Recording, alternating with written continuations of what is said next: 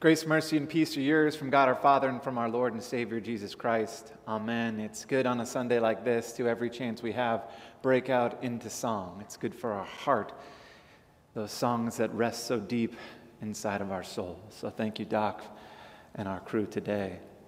You know, it never ceases to amaze me that after numerous times of hearing this Matthew text that Mitch, a.k.a. the Phantom of the Opera, just read for us, that I still go into this way of thinking that says, see, you don't have what you don't have because you're doing it wrong. You got to do this first, and then you're going to get what you want. I find myself still trying to control the situation, to bend and manipulate the word to my will to get what I want out of it. Whether it is simply still coming down to worrying about what I'm going to eat or what I'm going to wear or this or that, my head and my heart are still concerned often about these things first. Our text today calls that worry. Now, if you'll remember from last week, we looked at the parable that Jesus told of the rich man and his desire to build barns. He got a big harvest. He had an abundant crop.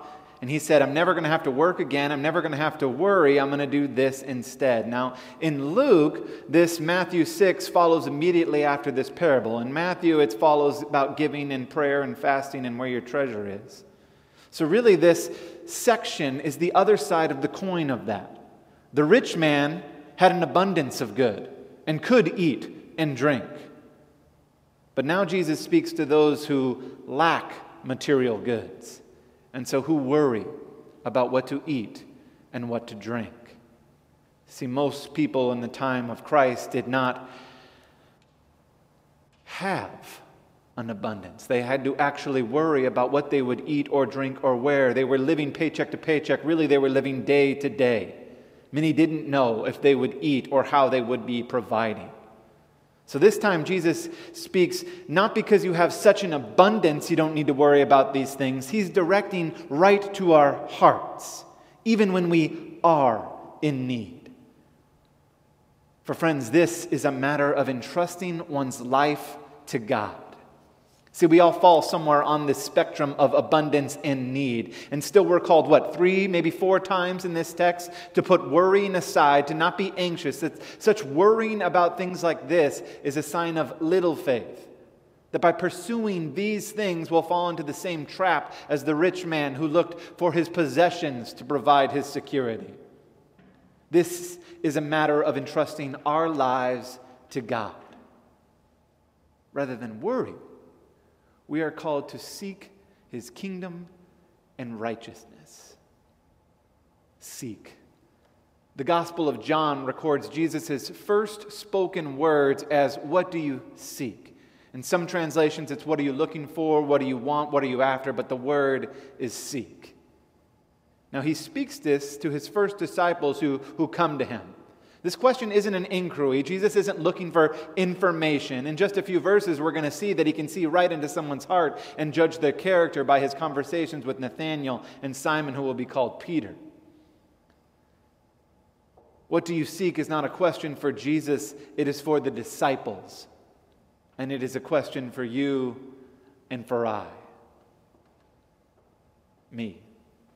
What do you seek? This question throws us back upon ourselves, calls us to look at our own experience, our own story, and answer, what is it that drives us, that has value for us, that makes us decide on one direction over another? The Lord invites us to speak here and to give account from our heart. Invites us to move beyond our immediate appetite and the multiple distortions of self-imagery and self-congratulatory to crave something more. And when we get past that initial reaction of food and clothes and splendor, this question sits on our heart. It is a question for every disciple of Jesus. So I ask you, what are you looking for? What is the desire of your heart, the longing you have in your soul? What or who do you seek? Do you want to have better food and clothes? Do you want to enhance your reputation? Do we want acceptance, redemption? Do we want a cure? An answer to all our questions, or someone to just solve all our problems? Jesus knows we want all of those things. And today the teacher, the shepherd, would guide our hearts deeper. He knows and sees there is trouble. Trouble with feelings of being left out and alone. He knows and sees that there are needs, prayers. Friend, our prayer list of names has never been longer in the history of at least my mind than it is now. And I know there's even more names on that list that need to be added. The Lord knows and sees that we have needs. He knows and sees that there is this pressure on us, that there's this shame, that there's everything closing and getting tighter again, and it's getting harder and harder. And He knows that there's discomfort, that there's grief, and that there's pain. He sees us and He knows us. This text is not just a don't worry, be happy. It is that He gets it, but that there is a life of more. Not a life of more stuff, but a life of more. The Lord wants our hearts, and is inviting us to entrust our lives to Him. And He says, seek His kingdom.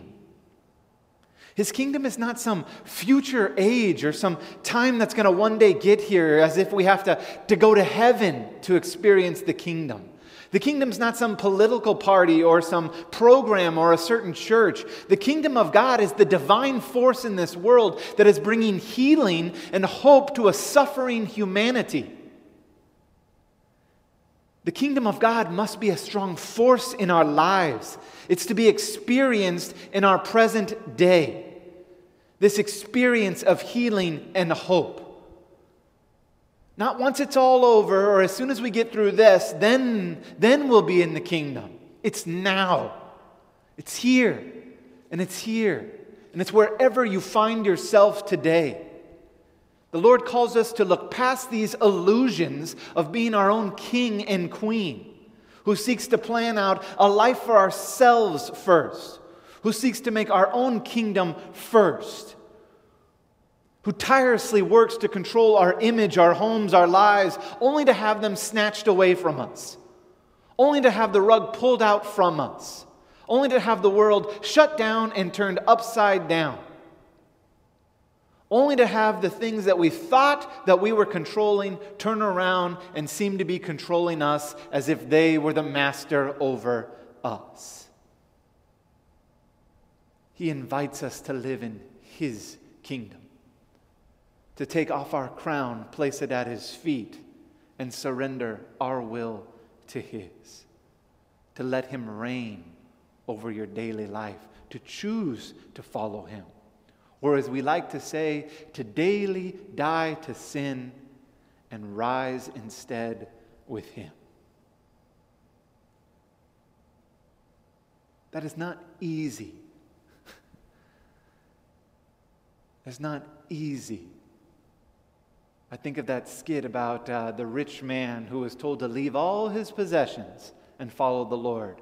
In the skit, he walks away and Peter runs after him, trying to stop him, tell him, hey, if you do it, it's going to be worth it. And the rich man looks Peter up and down and says, walk away from all of this?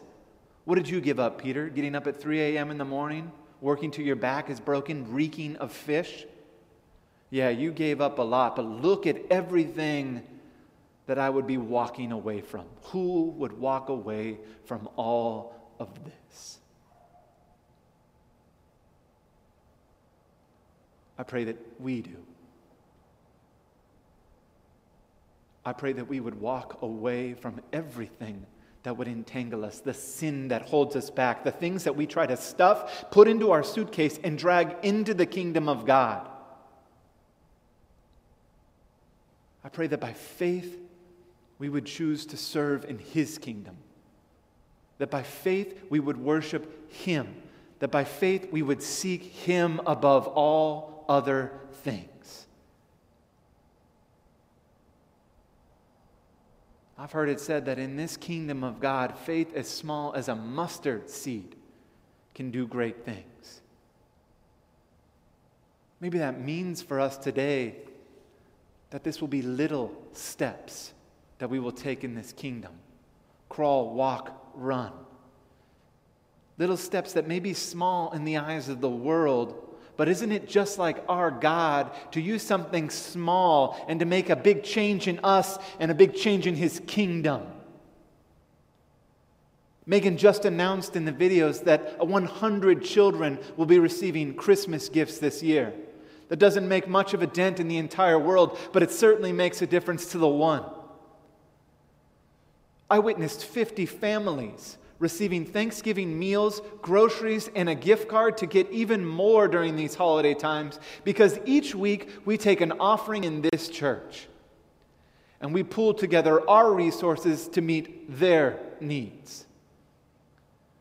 I witnessed Bible study groups come together, either over Zoom, in their homes with their children, or however they did it, to put together little kits so that children would have stuffed animals, books, and blankets.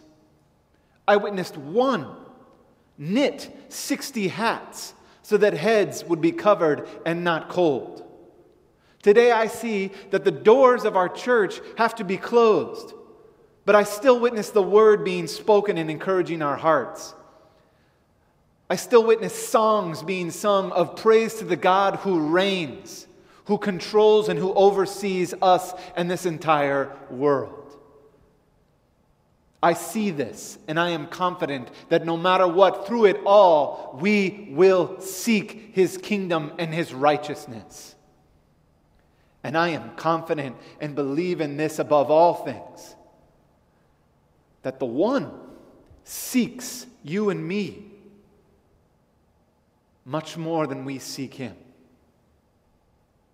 Now, I don't know what the little steps for you are going to be today. All I know is that the more I learn about giving and serving is that it's not about the amount, it's about the attitude, it's about the heart, it's about the posture. The heart is the representation of the inner self. The Pharisees cared about what they looked like on the outside. God looks at the heart. And when we live in His kingdom and when we seek His righteousness, His ways, it is no wonder we sing out, "It is well." It isn't well because we have more things. It is well because He reigns. It is well because His kingdom comes, His kingdom is here.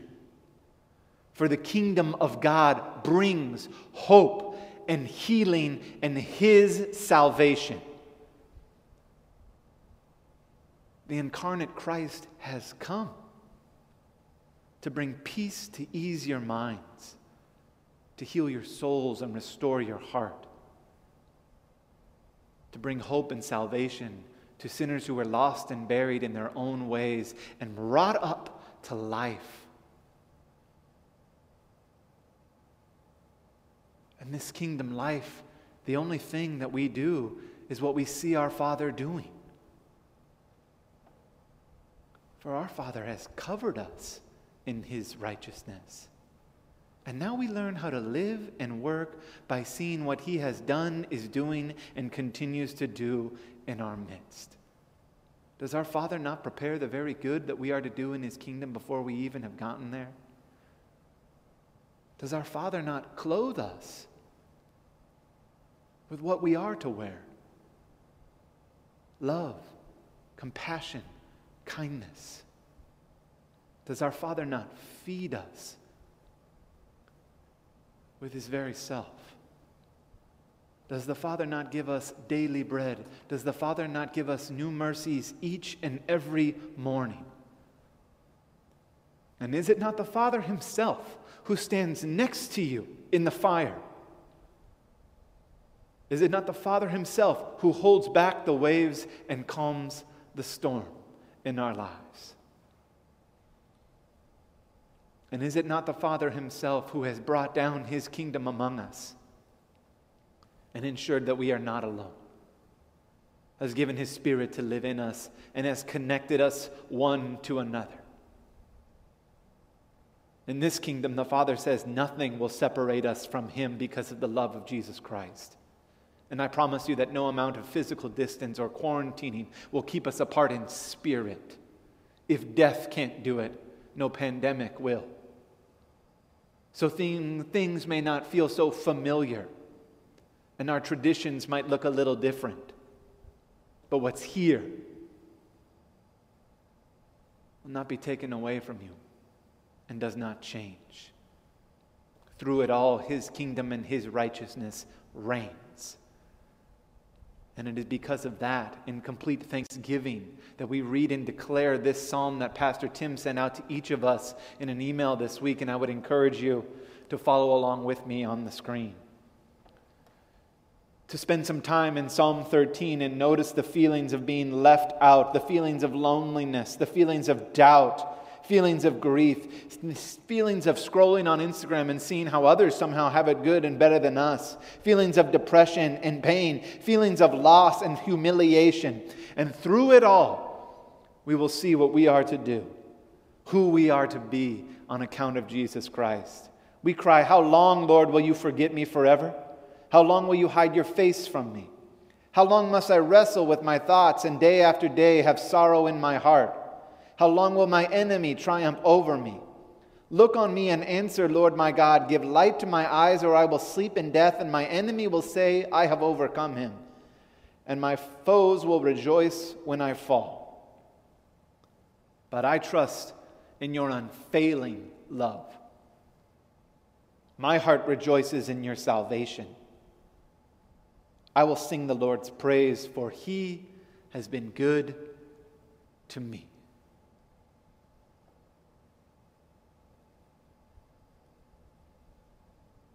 Who are you seeking? Because there is one who seeks you, whose mercy and love will follow you all the days of your life. You belong to Him. And through it all, we are confident. Through it all, we give praise. Amen.